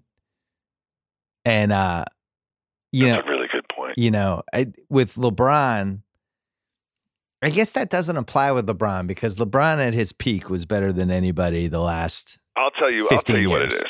Do you know who CT is? Who? Allen Iverson. Oh, interesting. It's like, he's just like a little cooler, a little scarier. Yeah. He's kind of like what you want to be. You know what I mean? Like, you kind of you want to have the record of Johnny Bananas. You want to have the accolades of Johnny Bananas, but like, you really want to be CT. I thought you were going to say Duncan. Be Iverson. Because Duncan had, he won more titles and was consistently winning throughout, and ended up beating a better team in this series in 2014 with LeBron. Maybe it's a combo of the two. This is good. This was exactly the discussion I wanted to have. LeBron and Bananas. I think Bananas has a better chance to win a title than LeBron. Is my take. No way. Because no way. I think it's going to be too hard to rebuild this Lakers team. And I also think it's going to be too hard for him to lure the kind of talent that he would need to rebuild it. And I think he's running out of time. He's heading towards 60,000 minutes. Haters like yourself just are willing this narrative into the earth. I think you guys are just willing this into the air. Like this whole LeBron, the free agents don't want to come play for LeBron. Like, oh really? Who said that? What person said that? Paul George. Like, how's that a thing? Like, really? We should have got 2 max slots. You telling me they're gonna stay empty? They had a max slot last year. Nobody signed there. Chris Middleton doesn't want to come to the Lakers. And Middleton. I think that you, no matter who you are, you're a Celtics fan. You were a Celtics fan in the 80s, just like I was. You have this anti-Laker thing deep down in your heart and your subconscious. Yeah. You have an anti-LeBron thing from the Cavs days. Nah. I get this. I get who you are. You're trying to speak this into existence. This whole like anti-LeBron wave that has started the last 2 weeks is baffling to me. Sure, the season didn't go the way they wanted to, but like let's not sleep on when LeBron, before he got hurt, LeBron was like in the MVP conversation. The numbers this year, he's getting like 25, 8, and 8. It's like, oh no, he's done. Oh, that guy's done. Yeah, I can't win a championship anymore. Players don't want to play with him. Like, you keep preaching. You keep preaching. Because you know I'm a LeBron guy. I believe in LeBron, and I believe that it might not be Anthony Davis, but at least like one $1 player and a couple quarter players are coming, or one $1 player and a couple 1-year contracts to clear it for Anthony Davis after he's done wherever the hell he's going to play next year. The one thing we've learned with sports, when it ends badly. And it happens every time. And it's going to happen to Tom Brady. I don't know when. It might not be till he's 65, but it's going to happen to him too. Yeah. Sorry, Kyle. Earmuffs, Kyle. Yeah. Yeah, that's probably true. It's at some point it just had, like Peyton Manning, it was the same thing where it's like, Peyton Manning, he'll just do this forever. And then all of a sudden he couldn't throw 15 yards downfield and it was over. And then nobody wanted to sign him. And it was inconceivable, but that's how it played out. I think LeBron, the fact that he can still be as good as he is offensively, I think is still going to matter. But I also think that there's so much talent in the league right now that it's not like it was in 2007 when you could make the finals with Delonte West and, Eric Snow and all the other dudes around that team. Ilgauskas. Boobie Gibson. Those days are over. Like you look at Drew Gooden. Drew Gooden, yeah. Patch in the back of his head. Like look at Philly. Philly's got Embiid, Simmons, Tobias Harris, Jimmy Butler, JJ Redick. Like they're just loaded. They might not even make the Eastern Finals. I think like all 4 of those guys outside of Redick, sorry JJ, colleague of yours, I know, you could like build a team around any one of those players. Yeah, they could at least be the second best guy. Reach, but it's like any one of those players you feel like you fill with 4 really good role models. Like, yeah, sure, playoff team, contenders. Yeah, it is. The league's loaded. I don't trust the people running the Lakers at all, and I think they've done a bad job for this whole decade. And they've shown no signs, other than the fact that they had the wherewithal to get LeBron, that they can put together a master plan. The Davis thing was botched, but all this stuff's really fun to talk about. There's always something to talk about with the NBA these days. Always. Dude, last thing on Jalen. What's going on with his social media? He's just getting weird? What's going on? What's going on with him? Jalen is, here's a good parallel. Yeah. Early in the Twitter days, me and Kevin Wiles were just like, Bill, you're going to be great at Twitter. You're a natural writer. It's this really fun space. You can only write 140 characters. Like that was like a weirdest thing. It was like you can only write 140 characters. Yeah. And you just have these thoughts. You just kind of put them out there, and like nothing really happens. It's just like a fun place to like scroll while you're pooping. Yeah. You know? And you're like, no, I'm not going to do it. I'm not going to do it. You guys talked me into it. And then when you signed up for it, it just took off so fast. Yeah. It was just like it was a flame to gas. And I feel like Jalen has done that recently with Instagram. And I'm 100% here for it. So much. I just love it because I know every time when I say goodbye to him and he leaves that I'm still going to see him 4 or 5 times later that day. So he's done the thing where he got super competitive and fixated on improving whatever his situation was with something. And now he has devoted those attentions to Instagram. Yes. I'm here for it as well. I'm here for it. Every time, you look at stories, there's like an algorithm that like pushes whichever ones are like the first ones there. Yeah. Like Jalen's just constantly right there for me. Always. It's always. Where would you put Jalen's Instagram against my dad's Twitter if you had to rank them? That's not fair. That's not fair. Your dad's Twitter is my favorite thing going right now in social media. With the anti-Kyrie thing with the good riddance at the end, I just bookmarked that because I know like after Kyrie scores 10 points the last 2 minutes of a game when they're down 6 to like will them to a 6-game victory over the Sixers in like round 2 of the playoffs. I'm just gonna refresh your dad's feed for him to walk that back. I can't wait. I don't think he realizes that the tweets live on for eternity. I think he thinks they just vanish after 6 minutes. That's fine. I'm here for it too. He's very traumatized by the Celtics season though. Hopefully things will get better. There's only 11 games left, and it's all your fault because you made me do the bad news Bill thing. But that was totally my fault. And I know how you feel about jinxes and reverse jinxes and everything. Bad. And you were, I think in that moment, you could see it on your face that you were just like so proud of this team and this team on paper. But before you get rid of me, I do have a question for you. Like, this is something I've been asking myself for the entire season. Yeah. I'm looking at myself in the mirror, and it's hard to say this. I have no idea who is good in the Eastern Conference. Like, which of these 4 teams is going to win the Eastern Conference? I literally have no idea. I would give 25% chance to all 4 teams in the Eastern Conference. Sorry, Indiana Pacers fans. I would probably lower the Celtics odds a little bit. So if you had to dole out 100 percentage points to those 4 teams that we all think could come out of the East, how would you allocate those? Well, the funny thing is I could do this, and then a week later, the percentages could be totally different. Right. That's what I've been doing all year long. Because right now it's the Bucks are plus 180, Toronto's plus 275, the Celtics are plus 325, and so is Philly. My whole thing is when in doubt, bet on the best player. Giannis is the best player. So that's who I would pick. So I would say 40% Milwaukee, 25% Toronto, and then like 20% Philly, 15% Boston, something like that. Right now. But I could change my mind tomorrow. Yeah, I probably wouldn't have the Bucks so high. I think Brogdon was kind of important for them, especially defensively. And they've got some spots where you're kind of like 7-game series when everyone kind of gets magnified and exposed. And like the next thing you know, you've got like, Lopez getting switched on to, like a quick guard and, 60 possessions in a game. Like, things like that can happen, which is kind of why I think the Bucks aren't exactly my favorite. The Brogdon thing worries me, but I'm assuming he'll be back by round 2, right? Because they don't need him for round 1. Maybe back by game 3 of round 2, but like really back. I don't know. Yeah, you're right. I should lower it. I thought he'd be back by round 2, but maybe if it's longer than that, I agree with you. I think he's probably either 3A or 3B with Bledsoe, but he just, when you watch him, he makes so many clutch plays for them. It's really hard to think how they would replace that in a playoff series. He's a good defender, which is important in playoff series.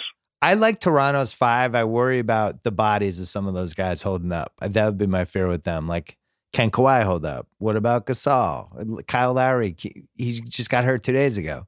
But always seems to have some sort of injury, and whether they could keep those guys, it's pretty grueling. You need young bodies at some point. It's great though. What do you think about Isaiah Thomas? What? What do you think about Isaiah Thomas sliding into the Celtics DMs last night? It wasn't a slide. I think he barged. It's like, whoa, this is getting weird, dude. He misses it. I feel bad when he clearly really loved it in Boston and really misses the relevancy that he had. But when he says stuff like, if I had stayed, we would have won a championship. It's just, he just seems like an insane person. Because when he left, he hasn't been healthy since. So they definitely wouldn't have won a championship. I think if he had phrased it like, if I had been able to stay healthy and I had stayed here, I think we would have won a championship. But it's almost like he forgets that he hasn't been healthy in 2 years.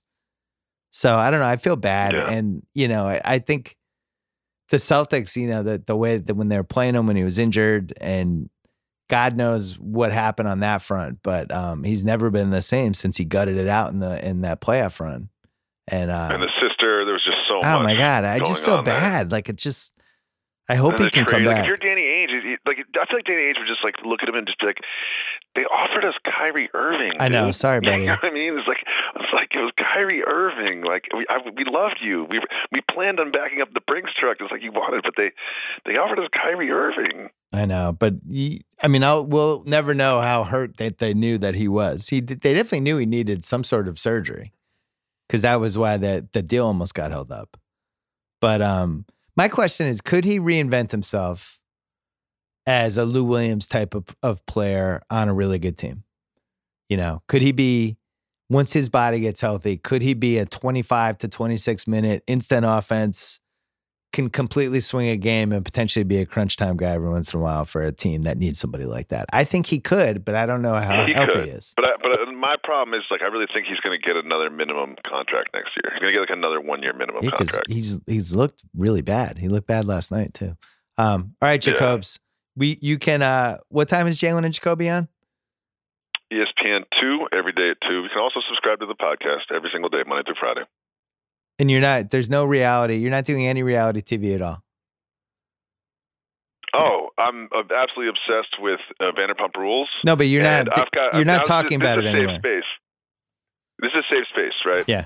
I've seen every single episode of Lindsay Lohan's Beach Club. Every single one.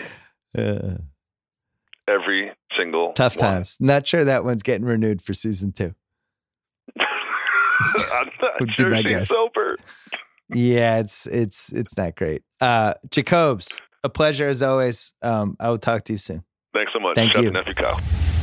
Hey, Hulu's paying some of the league's best players a lot of money to do some pretty crazy stuff. Joel changed his nickname from The Process to Joel Hulu Has Live Sports Embiid.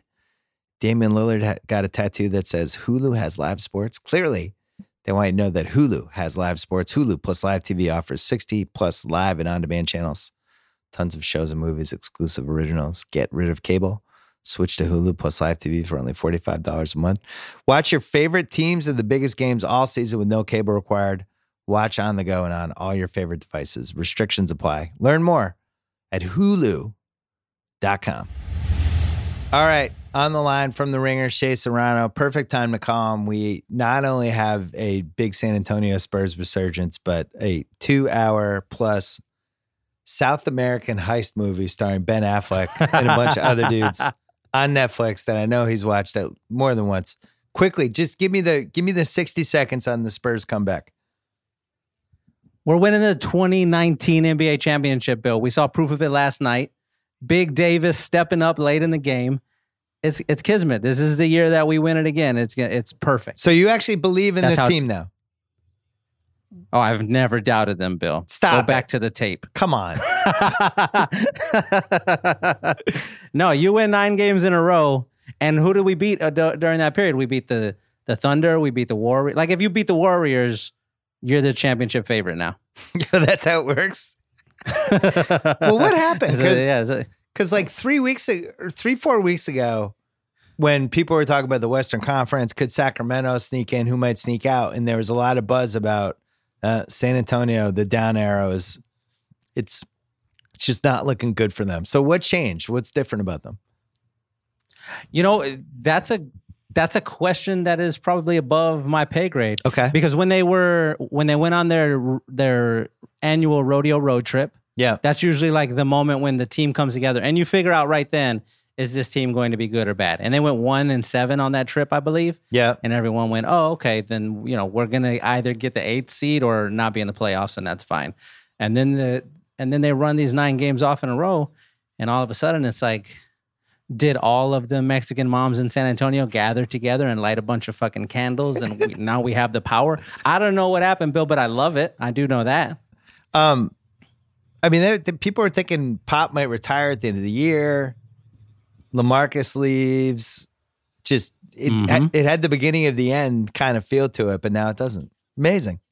Yeah, it did, especially when that little news clip came out about LaMarcus telling Damian he thought about going back to Portland and playing with him again. Yeah. Which is great. Like, LaMarcus put his time in. He's played great for us these last 2 years or so, 3 years.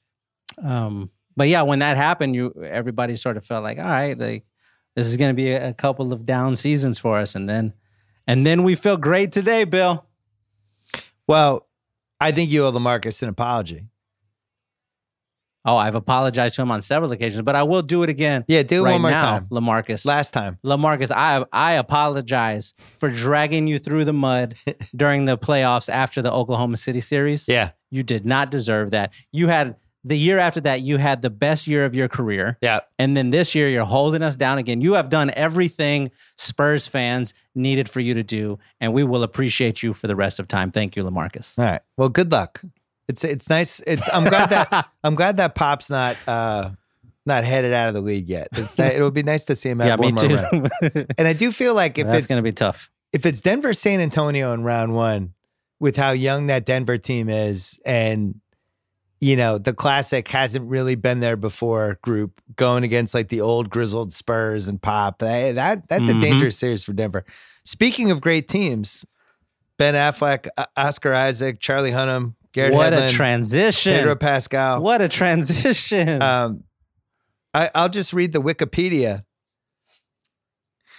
It follows a group of former special operations soldiers who reunite to plan a heist job of a South American crime boss. Right there, I'm in. You don't need to do anything else. You don't need to twist my arm. You don't have to sell me. I'm good. You gave me those 5 names in that plot. You've seen it how many times now? I have seen it 5 times now. 5. I mentioned this to you when we were texting the other night. I watched it the day it came out. Yeah. And I said, I don't know if I like this movie. I don't know if it does it for me. Let me watch it again. Thursday, I watched it. Saturday night, I watched it. I keep watching it over and over again, trying to figure out what I don't like about it and what I do like about it. Let me throw something out real quick before we get into the Triple Frontier thing, because I feel like the universe is telling us something. You mentioned the Spurs playing the Nuggets in the playoffs. We won a championship one year when we played the Nuggets in the first round. Ooh. I hope it happens again, Bill. It's all lining up. I'm just throwing that out there. So the interesting thing about Triple Frontier, it's Netflix and you have to choose to watch it. So you chose to watch it 5 times versus, if it was on HBO or Showtime or Cinemax, one of those things where you're just flipping channels and you just get continually sucked in. Right. With this new era now of streaming, you really have to choose to get sucked in. I watched Triple Frontier once. I'm like you. I'm probably going back this weekend, I think, for seconds, because I had some issues with it. I also really like parts of it. And we'll get to the big twist a little bit later, because I don't, if people haven't seen it yet, I don't want to ruin the movie. Okay. But first of all, I love the movie where the guy's done, but they have to convince him to do one last job, which I feel like the one last job clause. Yes. This has been a running joke basically for 15 years. And now when a movie does it, I feel like they're letting us in on it. They're like, we know this is the kind of movie you like. We're going to play this card here. So you know that we've done basically the sampler of all the different things you guys like in a movie. So we're putting this in as a sign of good faith. Come stay with us. Come with us for the next 2 hours. This scene's in there. Do you feel like that's a staple in these movies now? Okay, that's actually one of the things I wanted to ask you about, because when they do that, when that happens with the one last job thing, it does feel like when movies do it now that it's just a little hat tip to the movies that have come before it. 100%. But I don't know if they were doing it in this movie on purpose or if they thought they were being clever. And there are 2 lines in the movie that make me feel like maybe this wasn't intentional. Oh no. The first one is in the beginning of the movie when Charlie Hunnam is giving his opening monologue about the price of being a warrior. And he says the line, "I was the best of the best." And it's not like a jokey thing, like he's being serious. You have that line, which is like, you don't want to write that into a movie because it's been written into a movie 1 billion times. And then later on in the movie, when his brother talks, he's like, I didn't sign up for this. And if you got I didn't sign up for this and I was the best of the best, like, I feel like I don't know. I feel like they weren't doing it on purpose at some point. And that was part of the reason I didn't enjoy it as much as I thought I would. So I saw the best of the best thing too. And I felt the same way I did about the One Last Job. I felt like it was a wink. Okay. Now, if it All right, wasn't a wink, I'm gonna trust you on this. well, here's the thing. If it's not a wink, then that means these guys have like never seen an action movie, but for some reason made an action movie. Like, Right. I felt like they made this movie as they looked at all the other action movies and heist movies that have been made and tried to figure out how they could create something that combined a lot of the different things from those movies, but was its own unique movie. Right.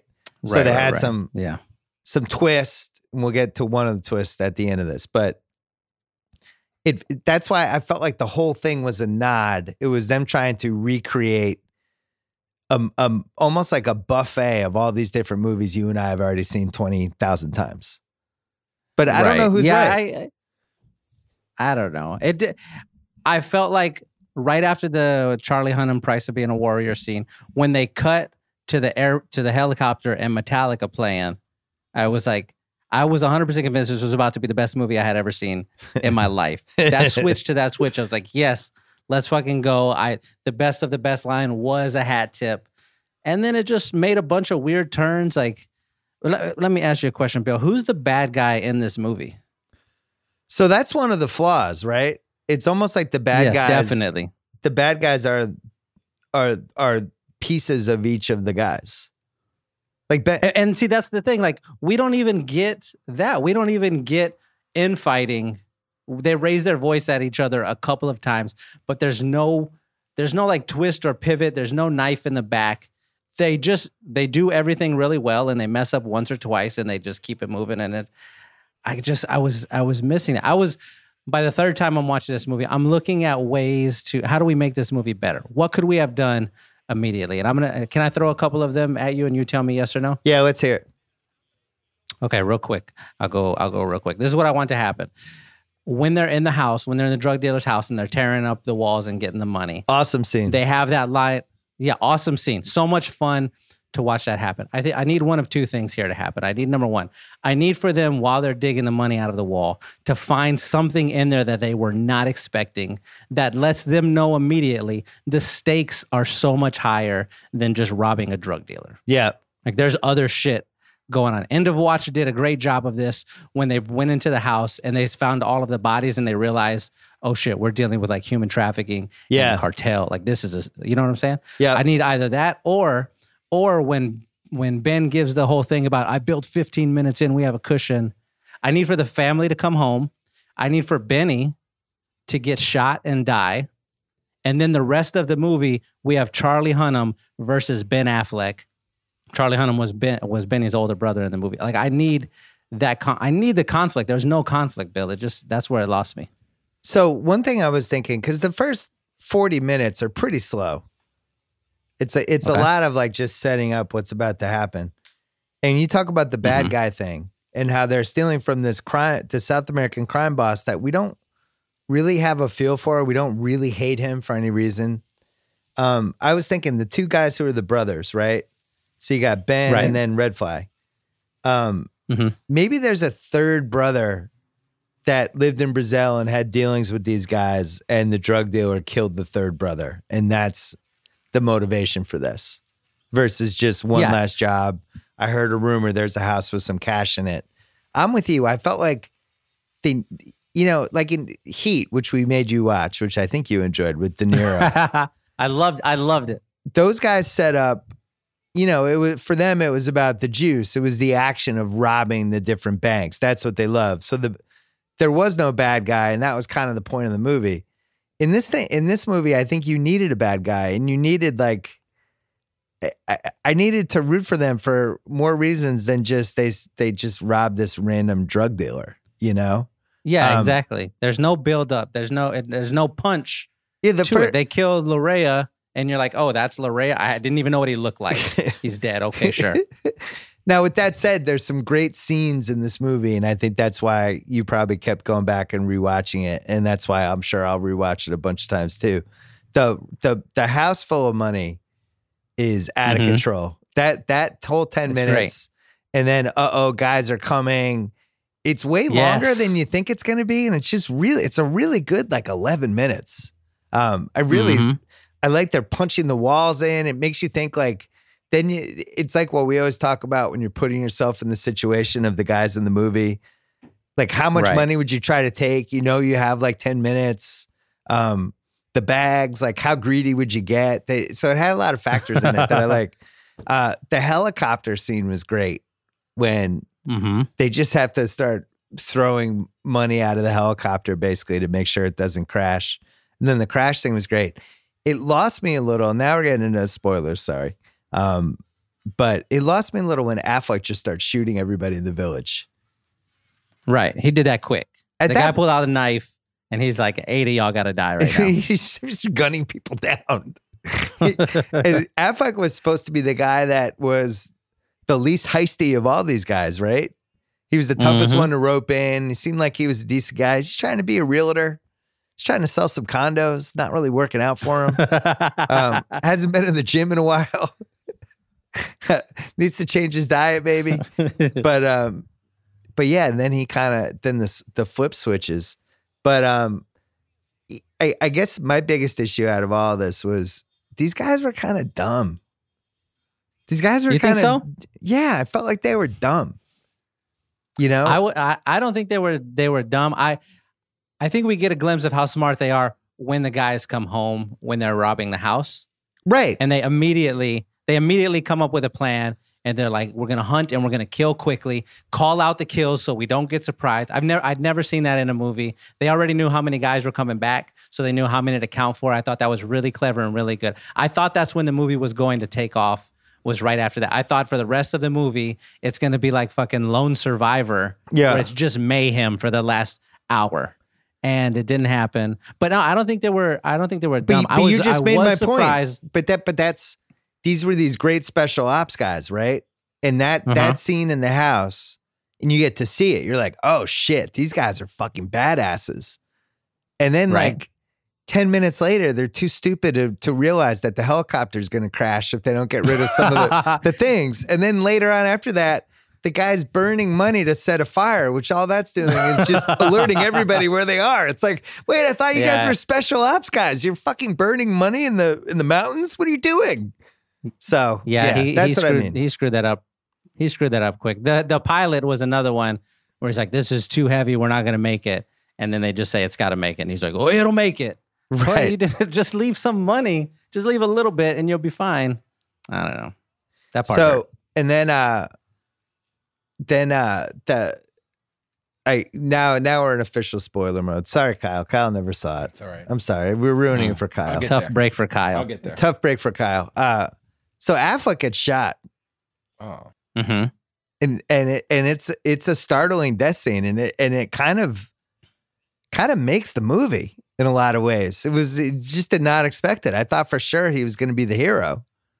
And okay, this is where you and I divert from each other. I didn't feel one single emotion when he died. I didn't care about him in the movie. I didn't care about his relationship with his daughters. I wasn't surprised that he was the one who died because they do enough quick shots of the kid after Ben Affleck kills everybody. They do enough quick shots of the kid for you to know, like, okay, this kid is going to do something. He's got that look in his eye. And after they make it out of the house and nobody dies, like that's the moment where either you send the movie spinning forward or everybody has to survive until we kill the main guy. Like those are the only two options. Once they made it through the house, I was 100% certain Ben Affleck was going to die. Wow. I thought it would be a little more heroic than that, but I knew he was going down. Maybe it was the brutality of that's it. Boom. Shot in the head. He's out.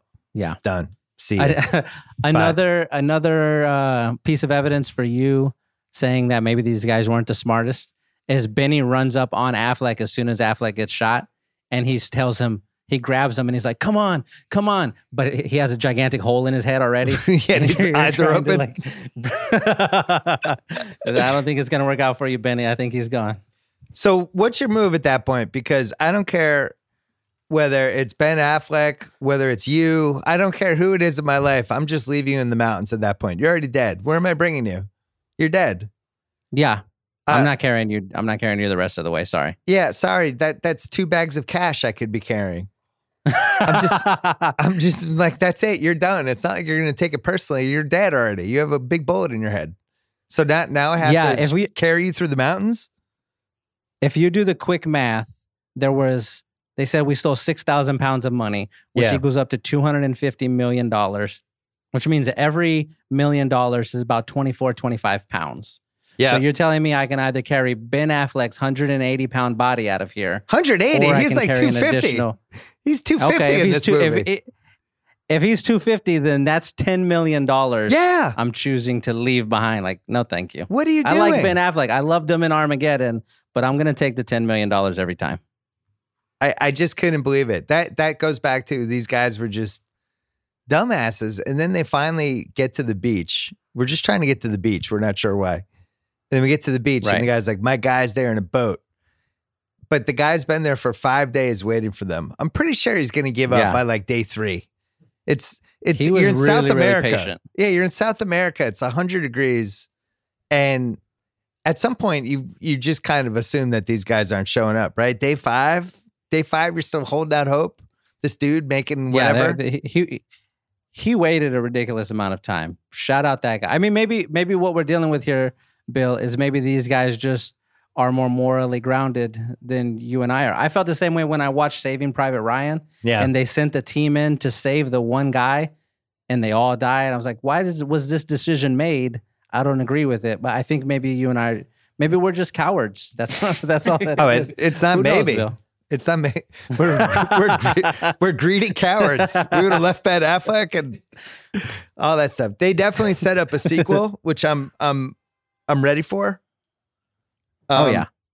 Triple Threat Quadruple 2. Frontier. I'm sorry, Triple Frontier 2, Quadruple Frontier, Quintuple Frontier, Sextuple Frontier, the fourth one. Could keep going. I'm really interested in Sextuple Frontier. So my guess would be the drug lord is going to get his revenge in the sequel. Yeah, right? The other when she tells him, "Oh, this wasn't just Larea's money that y'all took." That's what the sequel is.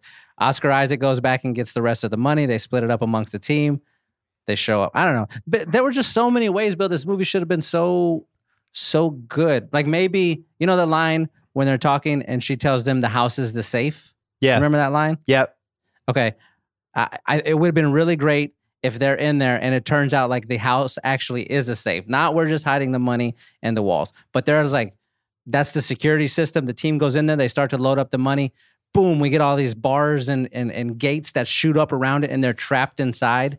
And now they're in this cage with all of these other guys showing up to try to kill them. Like, we could have done that. Oh, that's fun. I think if you introduce one guy in who can just push everything sideways, like a crazy guy, if you put Ben Foster in this movie, Ben Foster's one of the all-time great crazy eye guys. Yeah. Like 310 to Yuma, Hell or High Water. Like, you introduce him into the mix and shit goes sideways.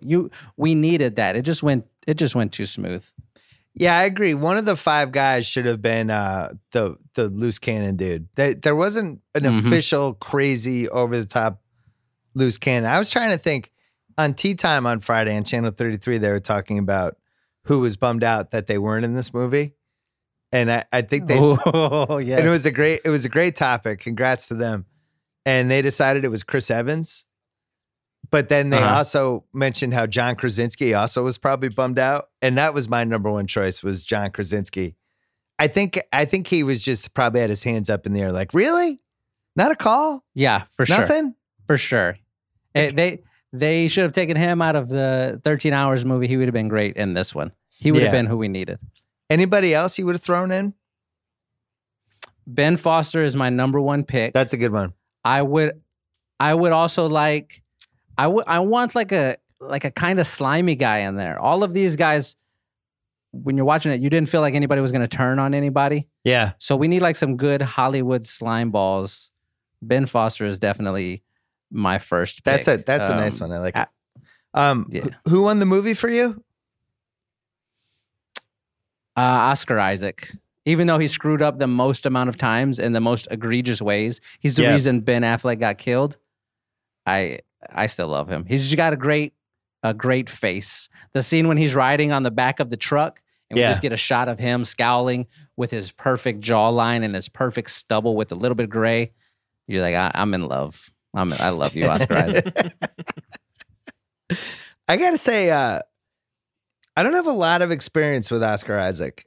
And I was really impressed by him in this movie. Yeah, a lot of the movies he's made just weren't really on my radar. I watched them. I didn't really care. This is the first time I really thoroughly was in on Oscar Isaac. I felt like he won the movie as well. And, yeah. I was trying to think like, it would have been interesting if Damon played that part almost as a favor to Affleck to try to make sure, Affleck was going through some stuff the last couple of years to make sure, maybe just make sure he's spending some time with him, seeing if he's okay. And just as a favor, films this movie and he's in the Oscar Isaac part. I think he would have been good. I also think if they did the Ocean's 11 kind of gimmick for this and they just had 5 A+ listers as the 5 guys, I don't know. That could have been fun too.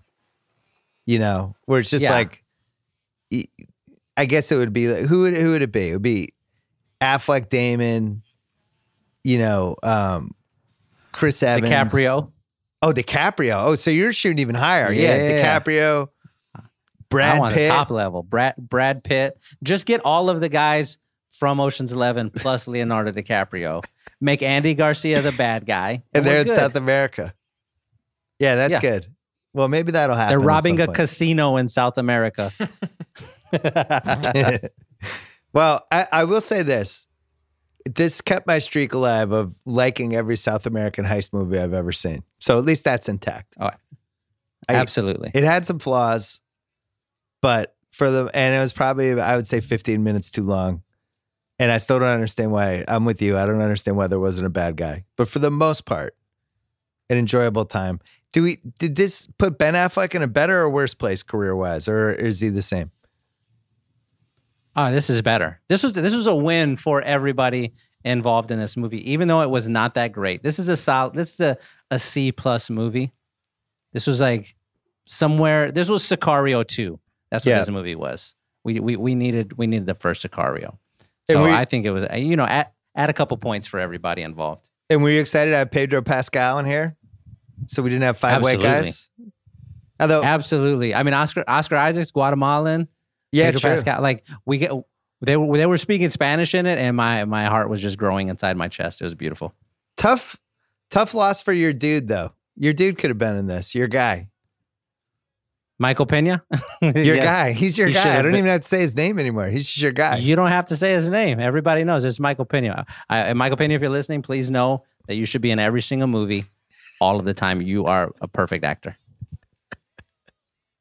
All right. Shea Serrano, as always, a pleasure. When's Villains coming back? Is Villains coming back? Villains is coming back. As soon as you tell me that I can do it, I'm doing it. I thought Villains was coming back. I thought I said it was. Okay. We were doing it.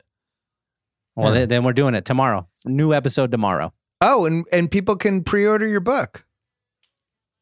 Yeah, we do. We have a movie book coming out October, but pre-order it right now. Thank you. Can you give the title? Oh, yeah. You figure this is my 3rd book. I would be better at this. Yes, yeah. The title is called Movies and Other Things. It is all about Oscar Isaac and Michael Pena in every movie. All right. Shea Serrano, as always, a pleasure. Thank you. All right. Thanks to Jacoby. Thanks to Shea. Thanks to Clark. Thanks to SoFi. Did you know you're being underpaid by your bank account? That's why SoFi just launched SoFi Money.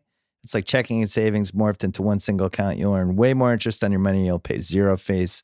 Open a SoFi Money account and learn how you can get your money right at SoFi.com/Simmons, SoFi.com/Simmons. Thanks to ZipRecruiter. Don't forget about ZipRecruiter.com/BS. Don't forget about One Shining Podcast, getting ready for March Madness. Don't forget about The Rewatchables, The Natural.